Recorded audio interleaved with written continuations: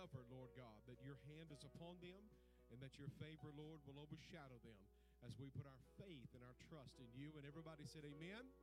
Amen. God bless you. You may be seated tonight. Thank you, worship team. Aren't these guys beautiful? Amen. Aren't you thankful for their call to ministry? I want you to take your Bibles with me and go to 2 Kings, the second chapter, as we're going to continue in our faith life study. 2 Kings, the second chapter. We're going to start there in just a moment. I've got a couple of announcements I want to share with you. Nominations will stay open until this Sunday. So any voting members, if you want to make nominations, please sure to do that tonight or Sunday will be the last time we'll close the nominations. Also, Bibles and Burgers are going to meet Saturday. They're going to be at J. Lou Park this month, and that's going to be from noon to 3. And so you want the best burger in town, want to come out and minister, just show up over there and enjoy. The Savvy, what was I trying to say? I don't know. I was trying to say Sassy Sisters, but maybe we've got one or two of those. With the Savvy Sisterhood, our ministry to single mothers, they are going to meet this Sunday, the 22nd at 1 p.m., and then the ladies are going to the Pink Conference on the 24th. You can find the information in the foyer, or you can click on the QR code, and that will take you to the website for the information for that conference. I want you to look at 2 Kings, the second chapter, and I just want to encourage you tonight. I want to provoke your faith a little bit. As we study faith, it is my earnest belief, and the Lord is galvanizing this in me, speaking this to me daily, that we are a part of a much bigger plan. We are a part of a much bigger plan than we even imagined. That we are called to further the kingdom of God. We are called to expand Eden, to multiply on the face of the earth and take the kingdom of God and infuse it in every kingdom on the face of the earth. Amen? So, just food for thought. Father, we ask you for the anointing of your Spirit that crushes yokes, open eyes, causes, Lord God, the lame to walk, the deaf to hear. Brings a refreshing and Lord God, an encouragement.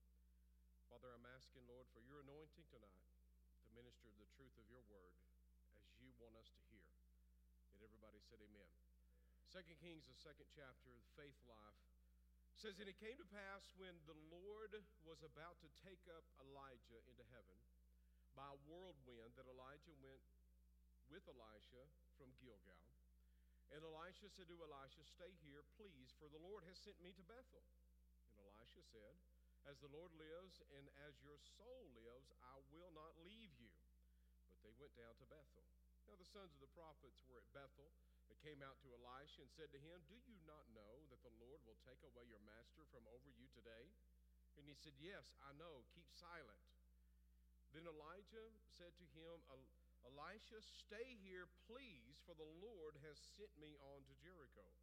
And he said, as the Lord lives and as your soul lives, I will not leave you. So they came to Jericho. Now, as we look at this, we just a quick recap on the faith life. Maybe some of you are just now tuning in. But we began in looking at what the demonstration of faith through the life of Elisha. We see how that he started out with faithfulness. He was in the field plowing. We see that he was an all-in. I can't preach it any other way. I just believe we've got to be all in. I don't believe in a half-hearted commitment. I don't believe in a lukewarm existence. I don't believe in a living in the mundane when we're called to the miraculous. I do not believe that God has less in store for us. I believe he has more, and I want that more. But most of all, I want him, and I don't want to half-heartedly approach this, nor do I want to preach it that way. Now, some people may scoot in by the skin of their teeth. I don't want to be that crowd, amen? I want to be so far ahead as us, as the body of Christ, so far ahead of the crowd. They're like, we're running while people are dragging in, amen? Anyway, it's an all-in commitment. He slaughtered the oxen, he boiled them, he burned them, he was all in. Now, as we started here, we see there's a transition about to take place. Elijah is going to ascend to heaven. The prophets around in the school of prophets, they know that. The spirit of prophecy, when he goes out and the message begins to land here and there in one church, and it seems like everywhere you look around, those that are attuned to the Spirit, they start hearing the same thing. It's an exciting time. I believe the knowledge of the Lord is increasing more and more and more because God's preparing us. But what we see in the process, we see the different locations that Elijah keeps to seem to be wanting to leave Elijah. I need you to just stay here. Please just stay here. Maybe it was more, please stay here. But I think that Elijah was more, just please stay here. I don't know that. You understand what I'm saying? But Elisha said, no, I'm going where you're going. But I do see that according to biblical reference, that those locations have spiritual implication. And Gilgal was the city where the first place and the first stop as Israel crossed over Jordan. Gilgal means the rolling off of the reproach of all your past. It is a reframing of who you are. That you're not a sinner saved by grace. You're a saint born into the body of Christ, and you are righteous because of what he has done. You are the righteousness of God. You're in Christ. You are a royal priesthood, a holy individual. You are called forth to show forth the praises of God. He's called you out of darkness into light. If you're still living in darkness, then we need to ask the question and invite you to come on into the light. Amen? And so Gilgal is a reframing of who we are and what we've left behind and where we're going. Now, last week we talked about Bethel, and we're going to continue with Bethel as we go on to Jericho. But last week we found out that Bethel was a revelation that Jacob received, and he declared that this is the house of God, this is the gate of heaven. This is the house of God. This is the gate of heaven. I won't recap the whole story, but we understand in Genesis when Jacob was coming out and he laid his head upon a rock in the night in the middle of the wilderness or in the middle of the city or the place where he was at called Luz originally. We see that he had a dream, and in that dream he saw the angels ascending and descending upon a ladder. And the Lord standing above that, speaking down to him. And he said, as he woke from that, as he made commitment to the Lord and God made commitment to him, he awoke from that dream, and he said, that night vision that he had, and he said, oh my God, this is the house of God. This is the gate of heaven. He was talking about the physical location where he was at. But we see the New Testament revelation of that, as Paul said, know you not that your body is the temple of the Holy Spirit. We are the house of God. We are the gate of heaven. Jesus told the one that looked upon him as he said a miracle to him. He said, there are greater things you're going to see. You're going to see angels ascending and descending upon the Son of Man. What was he making reference to? He's making reference to what that Hebrew understand, and that was Jacob's ladder, which was not Jacob's ladder. That was Jesus, and it was the revelation of the house of God being the gate of heaven.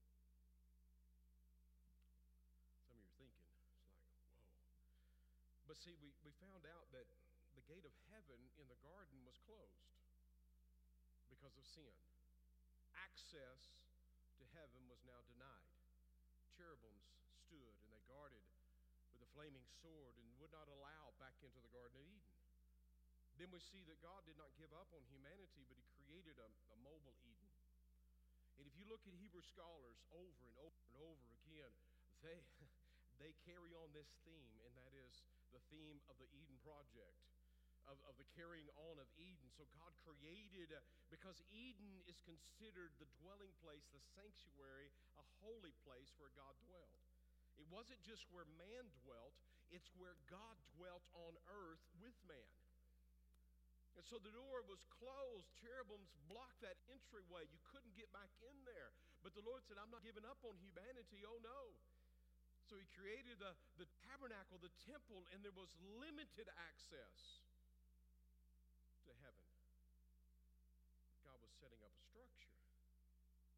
And then we see that full access was opened up. Because in the tabernacle and the temple, there was the veil. And it wasn't by accident. It wasn't just a decorative thought. It wasn't trendy or fashionable to weave in the cherubims inside that veil. It was a message to the story of redemption of humanity. And just like the cherubims were guarding the Garden of Eden, the cherubims were guarding, though there was access, there was limited access into the holies of holies. Only with blood could they enter.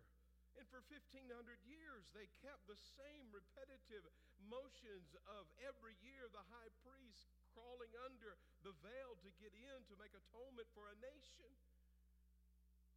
And that limited access until the cross. And the Bible tells us that those cherubims that guarded the holies of holies, that the veil was torn from, not from bottom to top, but from top to bottom, it was torn in two, declaring to you and I, heaven is now open for business. Amen? That sign in the window is now open. It's open. But see, how do we get there? We got to understand what the true mercy seat is. See, we had the two angels there on the Ark of the Covenant, which we'll get into a little deeper in our study. But the Ark of the Covenant is a representation of Christ. And there we have two cherubims that are facing each other. That said, Lord said, that's where I'm going to meet you. At the blood-stained mercy seat, that's where I'll meet you. I will meet you where the blood meets that place of intersection. You will understand one day that that is the very place. That Ark of the Covenant of the Old Testament was a type and a foreshadowing of what we see in that garden tomb. Because the Bible tells us that when they approached the tomb, there was an angel sitting at his feet where he once laid, and an angel sitting at his head where he once laid. What's the access to heaven? Oh, it's just the good old death of self. It's at the grave. Are you getting it? It's at the grave.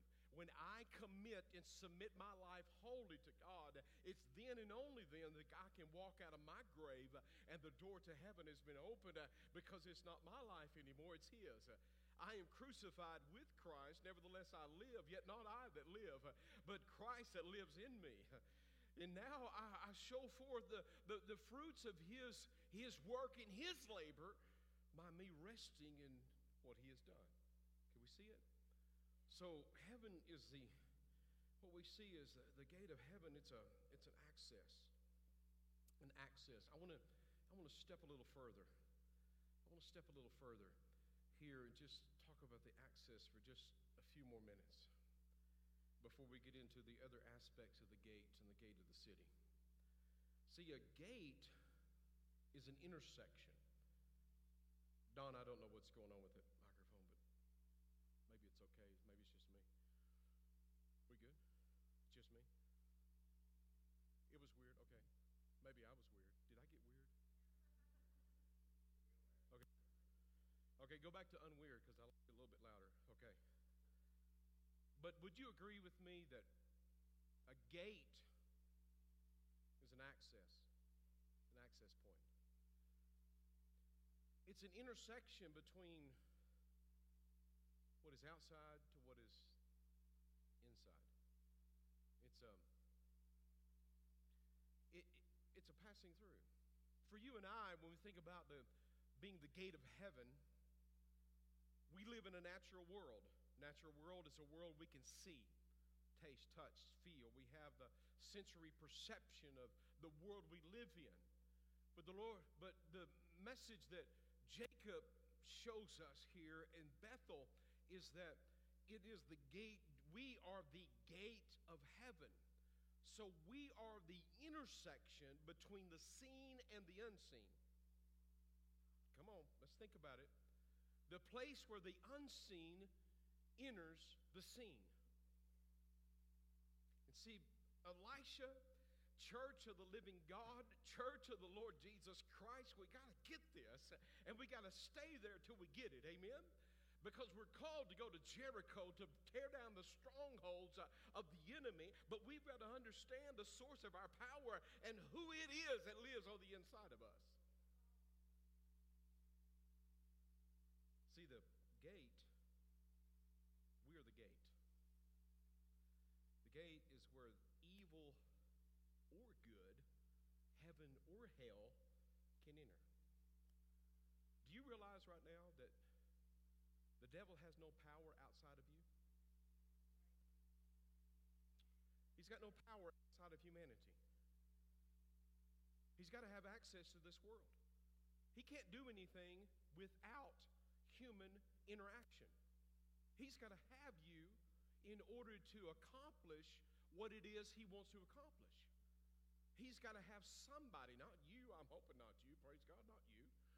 But you hear what I'm saying. He has to have access into this realm of the scene. He's got to have a physical body. You know why this aggravates the enemy? Because he can't do that by himself. Why do you think he aggravates humanity so much? It's because he wants control so he can have access to this realm called the scene. So, there is a distinction between the regenerated and the ungenerated. Would you agree? The lost and the saved. People that are redeemed by the blood and those that are unredeemed. Those that are in covenant and those that are not in covenant. See, when we're born into this world, we're the entry place for one realm outside of the scene because of our nature, because of our heart. See, the enemy infiltrates our minds, our thoughts, our spirit, and the evil that's brought forth is invoked by the devil, but it's brought forth through us. It was Satan that put into his heart, the Bible says. It was Satan who put into the heart of Judas so that he would go and betray the Lord. It was Peter that asked Ananias and Sapphira, said, why? Why did you allow Satan to bring deception to the Holy Spirit?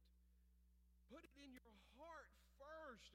And then when that heart is, they open the gate to it, and in the opening of the gate of it, now the behavior comes forth by the accomplishment of the partnership of their will with the will of the enemy.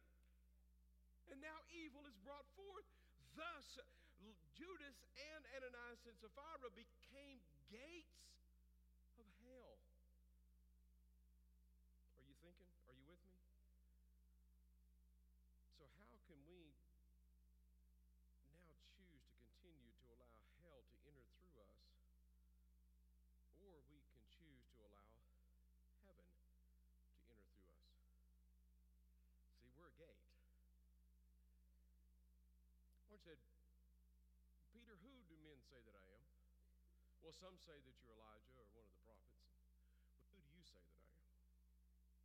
He said, well, I believe you're the Christ. You're the Messiah, Son of the living God.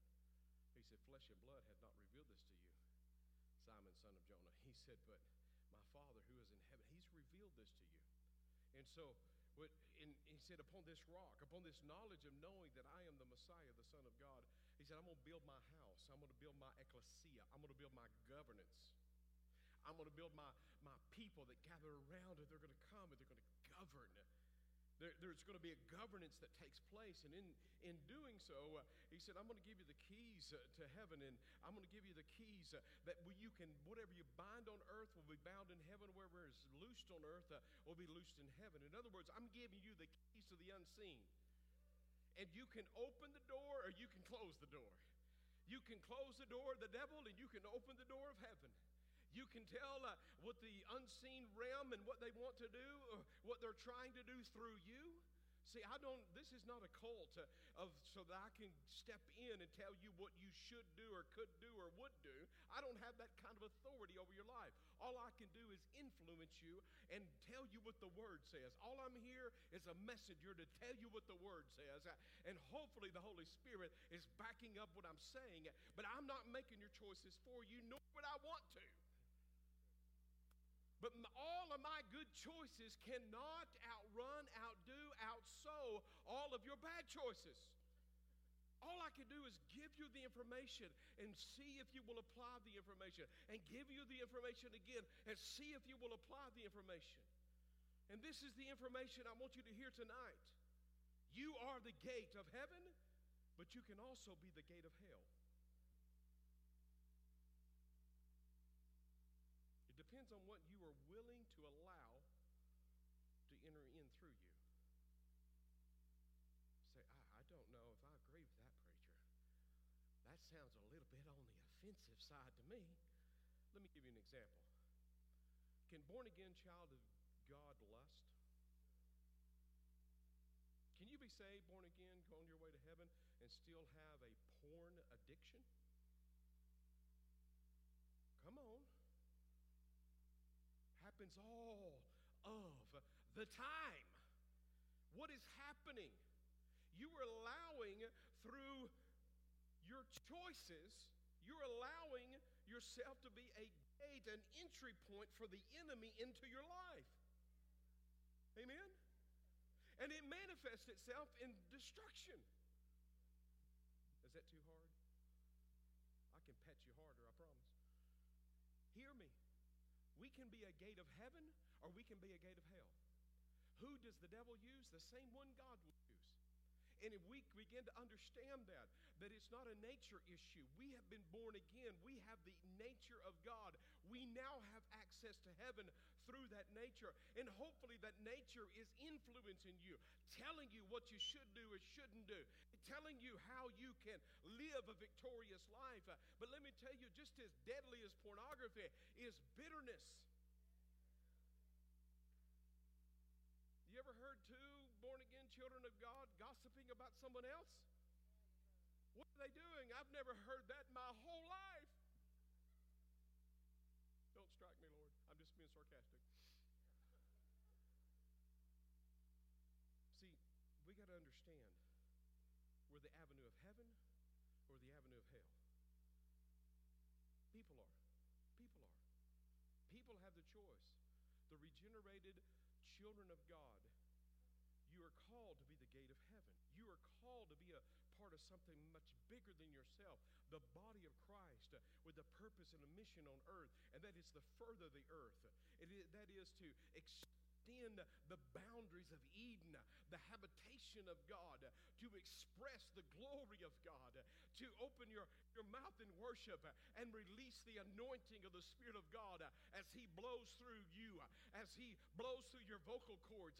It's more than just a good singer. It's an anointed men and women of God standing up and opening their heart, opening the gate of heaven. It's when you begin to worship and you begin to lift your hands, you're connecting to heaven, and now you're allowing the access to heaven into the house, and it's the glory that begins to come down. It's when we gather together on Saturday morning and we begin to agree in prayer, and we begin to agree on earth as touching any one thing, that God shows up and He begins to manifest through us the gate of heaven. Amen? It's not a nature issue. It's an ought to issue. It's a willingness issue. It's a desire issue. It's a choice that you make and I make as to whether or not we will allow ourselves to be the manifestation of the enemy's kingdom or the manifestation of our God's kingdom. We're the gate. We're the gate. The gate of heaven. A city gate was the governance, the authority of that city. It was the gate is where the people would gather. And it's where commerce took place. It's where governance took place. it's where communication took place. It's where the elders would gather and they would reside over any issue that may take place. It was the seat of the judicial system was at the gate. It was where marriages were arranged. It's where Boaz went to speak to the near kinsman redeemer to get the hand of Ruth. It was where the king would judge the people. If the prophet wanted to get the word out, he would go to the gate and he began to proclaim the words of God so that the city could hear. The law said that there was a rebellious son. They brought that son who was unwilling to submit to the laws of God, and they would bring him to the city as a last-ditch effort. And when they got him to the city, it was the elders that picked up the stones that stoned him. For example, but Lord, it's in there. It's there in the city. It's the city gate. It's the place of governance. It's where things took place. See, for you and I, as I told you last week, and this thought has just gotten a hold of me, as born-again children of God, we have access to heaven. Come on now, we need a bigger shout than that. Just shout it like you believe it. We have access to heaven. We have access to the living God. But what the living God is looking for is access to us, access to earth through us. And see, that's where we come in as a bigger part of the equation. It's not just about my for and no more. It's not just about my personal destiny. It's not just about how well I feel in the moment or whether I'm at the job that affirms me enough. It's none of that. It's I'm a part of something greater than myself. I'm part of the body of Christ. I am the gate of heaven. And when the church, I believe, is going to come to the knowledge of understanding it, is that we are now meant to further God's kingdom by releasing heaven and giving heaven access to this earth through us. So as we look here as the gate of heaven and the governance, we see how that the redemptive story has been told over and over again in the Word of God. We see how that the Lord is trying to set us up so that we know what it is that we are about and what we're supposed to be about. Elisha, stay here at Bethel until you get the lesson down. That you know that you're not only the access, but you're also part of the governance of the kingdom of God. And that you're not ready to go to Jericho until you understand that you're the dwelling place of the Lord. And that you are the access of heaven to earth.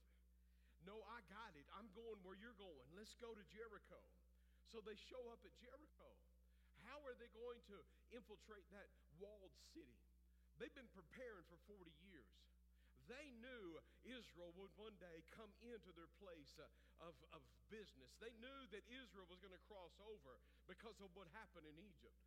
And it was fresh upon the lips of not just the generation that heard the original story, but let me tell you, the gospel was being preached to the next generation.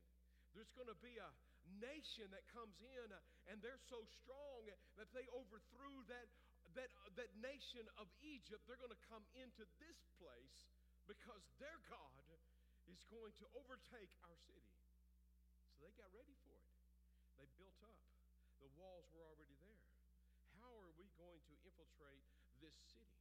What is our strategy, Lord? What do you want us to do? Do you need us to get bulldozers? Do you want us to get some Tomahawk missiles? Do you want us to get some catapults and fling some fiery balls over into the city? Lord, how are we going to penetrate these impenetrable walls? Well, this is the strategy, Joshua. This is the lesson you need to learn, Elisha. You're going to march around that city one time for 6 days. One time around and go back to the camp without saying anything. Because Joshua knew what happened when people got to talking. We didn't do it this way before. You better shut up. Caleb's watching you. And that old man is mean. You better just keep your mouth shut.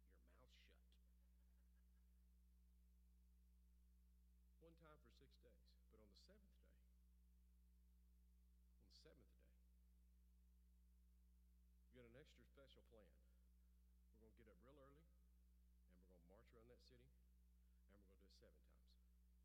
You've heard me preach this message probably 770 times, but you're going to hear it one more time. But I want to take a little bit different perspective upon this as the way God brings strongholds down. The numbers in this are significant. One day, one time for 6 days, 7 times on the 7th day. I want you to walk around there 7 times on the 7th day. In the 7th go around on the 7th day, I want you to blow the trumpet, and then I want you to shout. And when you blow the trumpet and then you shout, then those walls that are impenetrable are going to fall. Now we got to look at that number 7 as a Hebrew would look at that number 7. Because they understood the lessons, because they went to Sunday school and they were taught from childhood forward what it meant and what the number 7 meant. Because they learned about Abraham, they learned about Isaac, they learned about Jacob, they learned about things prior to their existence.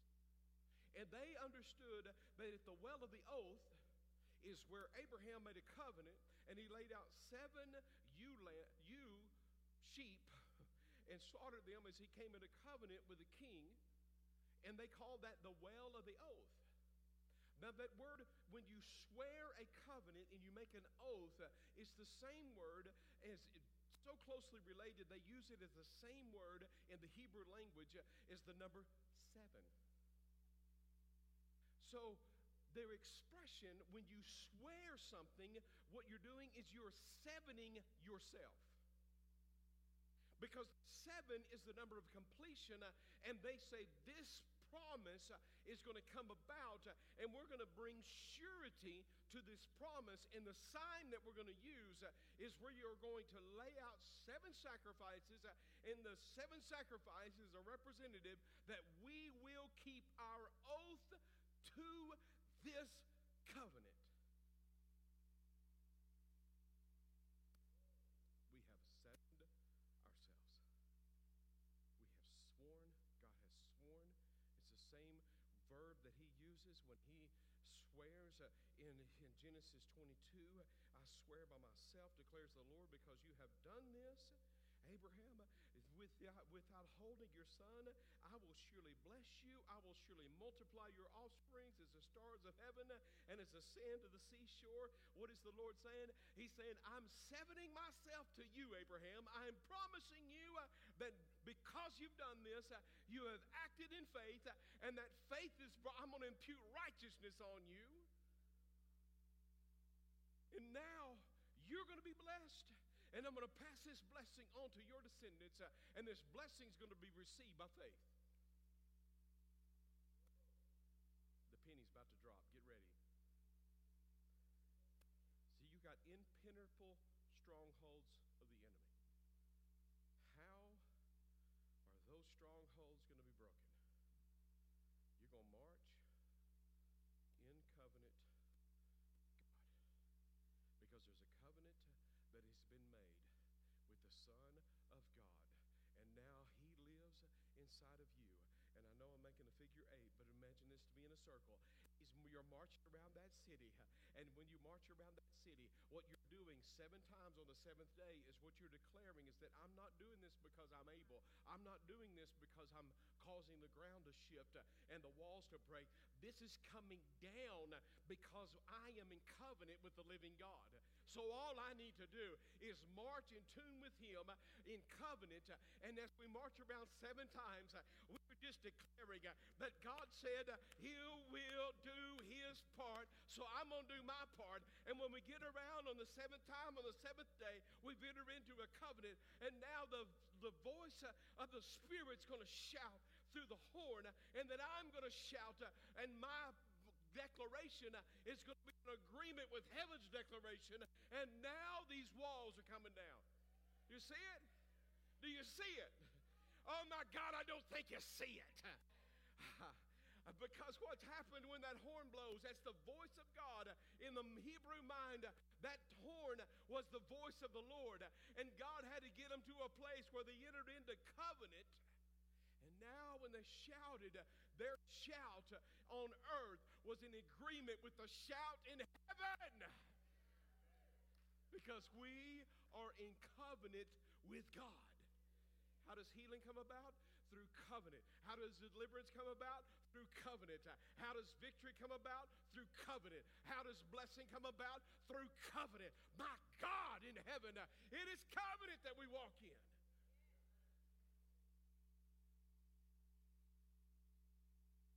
Now, Joshua, you tell them, as a representation of our relationship, the rest of this land and all this is going to belong, I'm going to divide it up. But this first city is mine. It's mine. Lock, stock, and barrel. Wiped out the entirety of the city, all the cattle, all the gold, all the silver, all the garments. They belong to God. Why? Because the first belongs to the Lord. Because he gave his first, we give our first. Because he put priority upon us, he wants us to put priority upon him. Because how can you be in a relationship truly unless you put the other person first? See, the key to a strong relationship is this. You get to be someone's number one, just not your own number one. Did you hear that? You get to be someone's number one in a marriage covenant. You get to be someone's number one, just not your own.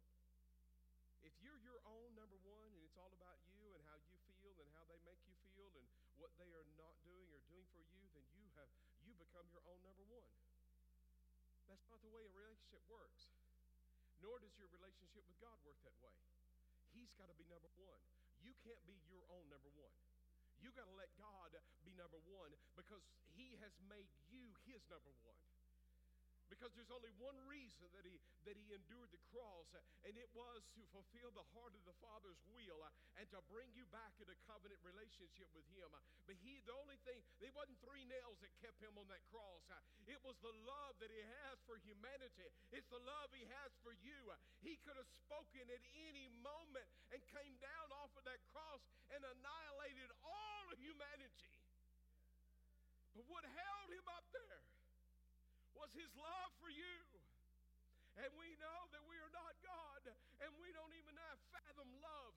But when we enter into relationship with God, what we enter into is a supernatural relationship where we understand, God, you are first.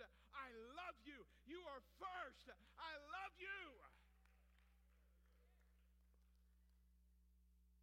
See, this is a supernatural, extraterrestrial message that God has delivered. And when you apply the principles of God's word, it has supernatural, extraterrestrial occurrence in your life. How is that possible? Because you're the gate of heaven. And you've opened your heart in faith and said, Lord, I'm opening my heart in faith, and I'm just going to trust what I cannot see. If you can see it, you can control it. I question whether it's faith. But if you can't see it, you can't control it, you don't know where the outcome's coming from, you only hope what the outcome might be. Now what you're doing is you crossed the line. You stepped over the Rubicon. You have entered into a place. Now you are in the 7th round and the 7th day. You've covenanted yourself. Sevened yourself. See, the last 3 years has revealed a very telling tale in Christendom. And that is, been a lot more fear than there's been faith. You understand the heart of what I'm saying? I'm not scolding or chastising. I'm just telling you the evidence. Economy starts going down, giving start going down. Things start ramping up in the world, political conflict starts happening, things start shutting around, the church starts shrinking instead of growing. Come on. Come on. Are we here to tell the truth or just patty cake around and just pretend like everything's fine? There's a reality in which we're living in. This is a life and death situation. There are crises all around us.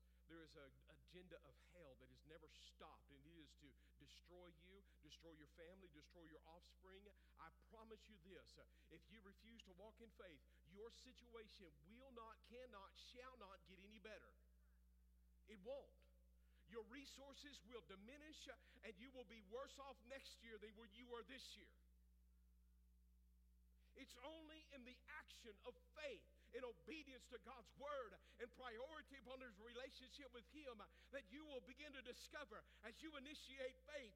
What you're doing is opening up heaven, and now the governance of the kingdom of God is coming forth out of you. And now there's going to be results, and those results are not going to be natural. They're not going to make sense to the natural man. They're foolishness to him. Why would you do that? Well, you obviously don't understand God. Step out in obedience. Follow after the Lord.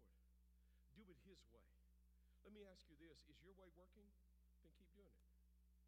Is your way not working? Then do something else. Change what you're doing. Stop the insanity. Get off the crazy train. Tell them to, hey, pull the cord. Say, hey, slow this sucker down. At least slow enough for me to jump off, because I'm getting off this thing. Amen? Let's get back on let's go find out where God's going and what he's doing. Because we will face him one day. We will stand before God one of these days. More importantly, we will kneel before the King of Kings and the Lord of Lords. And whatever crown we have, we will willingly and rightfully cast it at his feet. And we will say, oh my God, you are more glorious and wonderful than I ever imagined you could be. It's faith life. Please don't take offense. Please realize that my heart is to invoke faith in you. And if it means to aggravate you enough to you start getting mad at me in order that you may, all right, my God, I'm going to do something about it.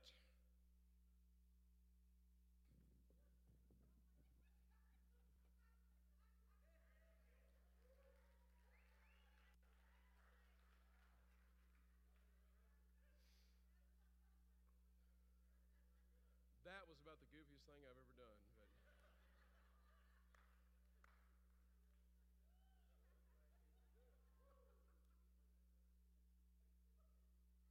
some of your eyes got this big, and you're watching that race on TV, like, okay, they're going to crash. I'm about to do it again.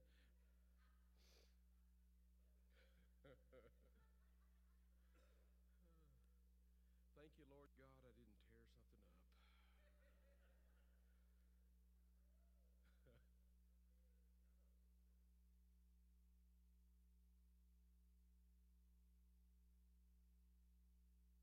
The truth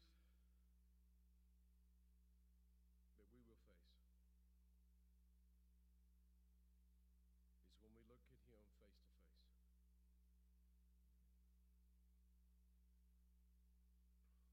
There was a book written in an interview taken. I listened to the interview of the gentleman.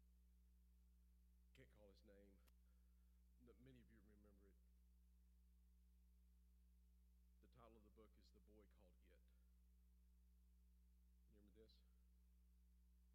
This boy that was so horrifically abused, and I can't even go into the details. He shares those things in his book. Locked in the closet, starved, chained, whole heinous things that birthed out of the pit of hell. He was sitting in an interview, and he had a smile on his face, and he was full of joy. And the interviewer asked him, how are you so well adjusted? He said, well, I made up my mind a long time ago. I'm not giving one more minute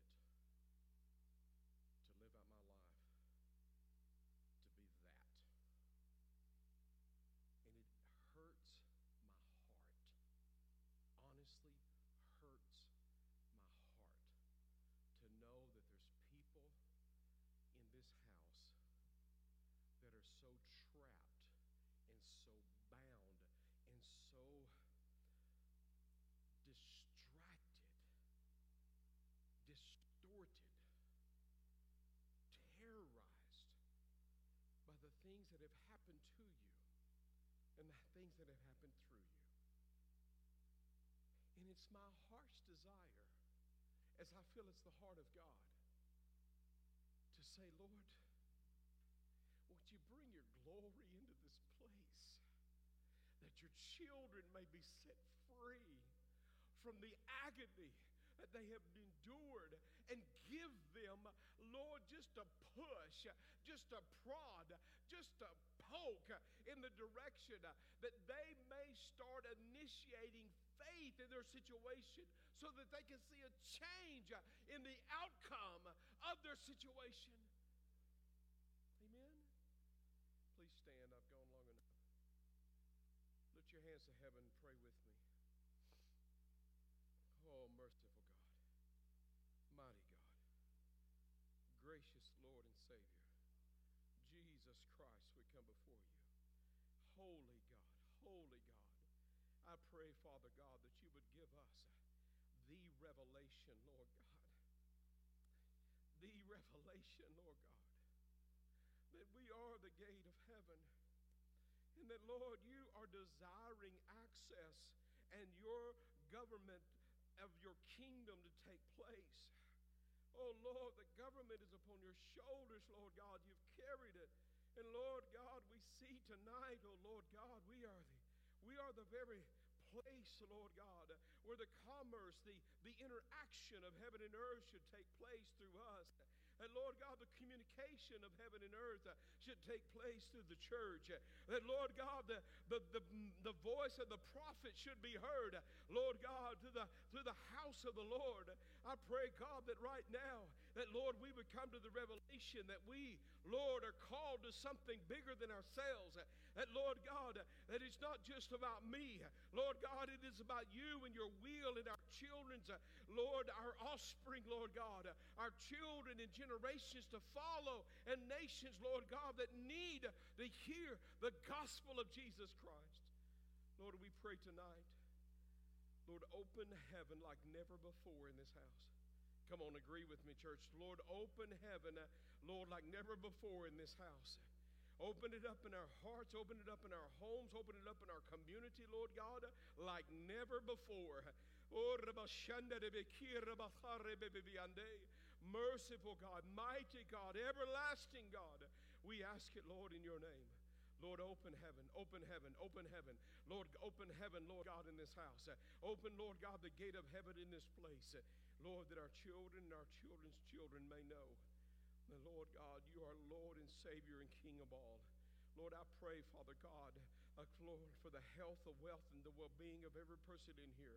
And that, Lord God, those that are living with, Lord, terrorizing, tormenting thoughts, Lord God, of fear. Lord God, the enemy has bombarded. Lord, there's someone in their heart right now. They're saying that this is not for them, it's for somebody else, that they're not worthy to receive. I rebuke that lying spirit right now. And in the name of Jesus, I say you are worthy. You are valid. You are needed in the body of Christ. God died for you. Come and receive him right now. Accept him right now in the name of the Lord Jesus. Lord, we love you and we praise you and we thank you, Lord, tonight for your mercy and grace. In Jesus' name. In Jesus' name. We are the gate of heaven. You believe it? We're the gate of heaven. Amen. Our ushers are going to be at the back to receive our missions offering tonight. I want us to pray once again for the Dollars. Gerald and Jane Dollar. They are missionaries in Ukraine. Gerald is still in Ukraine. Jane is now in Poland. She's got her family there.